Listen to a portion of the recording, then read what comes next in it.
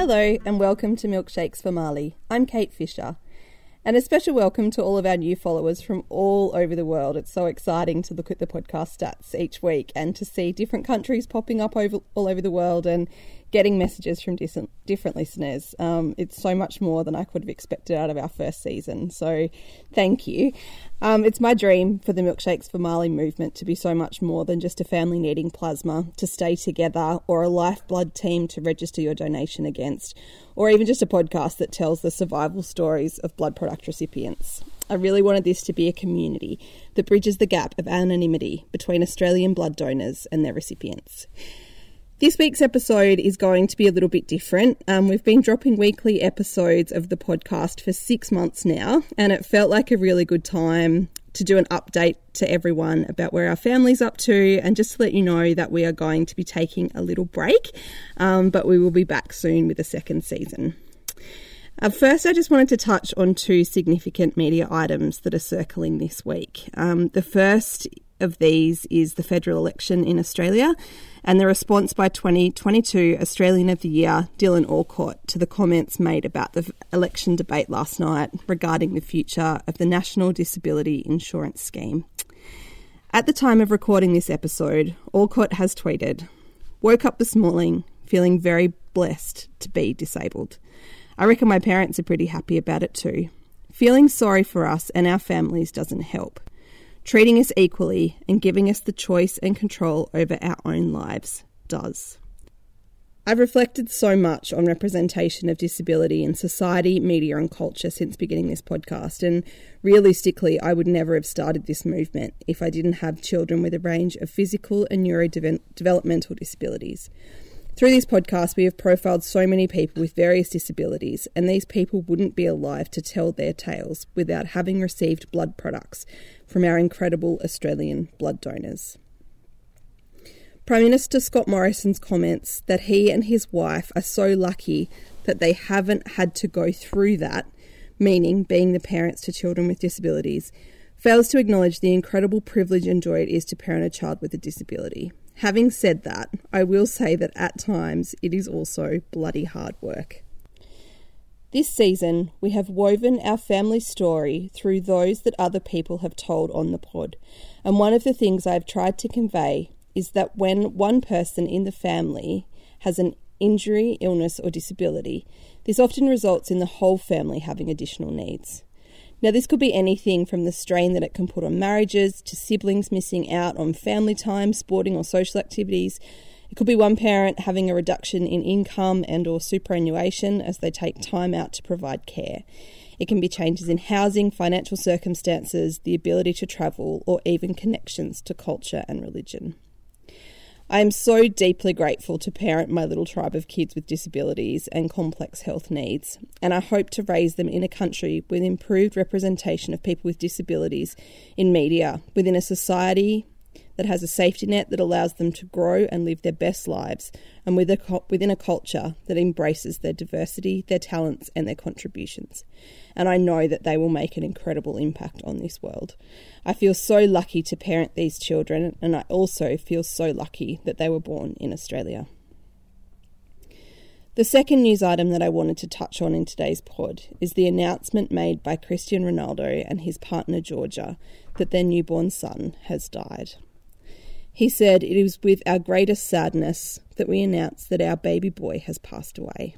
It is the greatest pain that any parent can feel. As a family, we pass our greatest sympathies to this family, as we know what it is like to parent a surviving twin."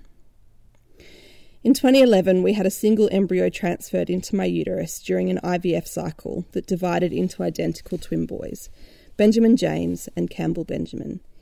This year was the 10th anniversary of Benjamin's death. Campbell is our surviving twin, and we are forever finding the balance of celebrating one life while mourning the loss of another.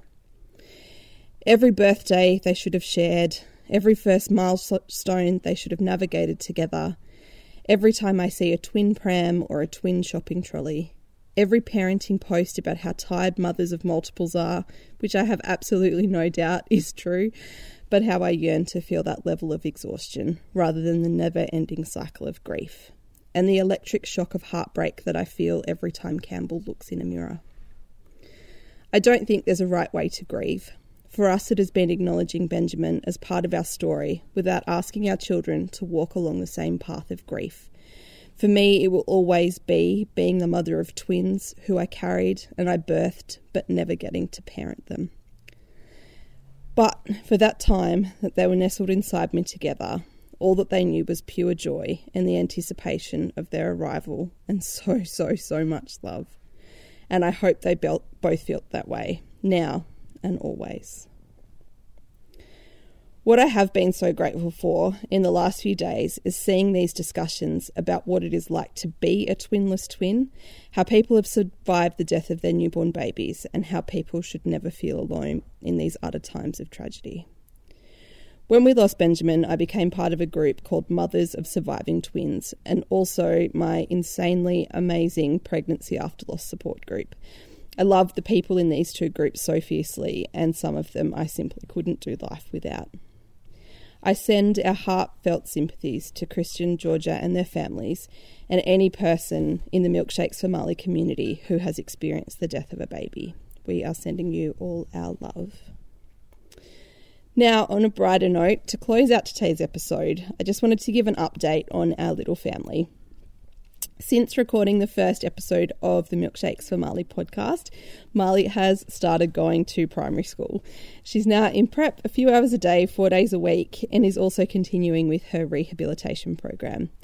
She has recently had confirmation of her suspected autism spectrum disorder, so she now has a formal diagnosis for that, alongside a new diagnosis of post-traumatic stress disorder from her prolonged medical trauma.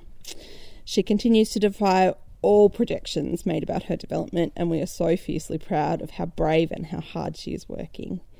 She, alongside her beautiful brothers, is an absolute joy to parent, and I am so grateful that they are all ours. While Jeff and I take a little break from making the podcast, I'd encourage you to leave us a review, to follow the Milkshakes for Marley Instagram and Facebook pages. We'll continue to put content on there and to provide updates. And to let you know what's coming up in the next season. Please tell us what your favourite episodes are so that we can make more of the content that you enjoy. Nominate guests you'd like us to interview, and any connections that you have to great people, please join us together. Share the podcast with a friend, and please donate blood, plasma, platelets or breast milk. And if you would like to, register your donations to the Milkshakes for Marley Lifeblood team. We'll pop a link on how to do that in the show notes. Thank you for joining us for this episode and for being part of the Milkshakes for Marley community. I'm so grateful to every single person that listens, and mostly to every person that donates blood and to keep other people alive. Nothing feels more Australian, like the modern demonstration of mateship, than donating blood or plasma, and this donation being used to keep another Australian alive. Our daughter is still alive today because of this incredible, selfless gift, and it is my privilege to create a space for others to tell their stories and to give thanks. This season of the podcast has been written and hosted by me, Kate Fisher, with audio production by my epic and ever-supportive husband, Jeff. Until next season, we will leave the final word to Marley. Thank you for my plasma.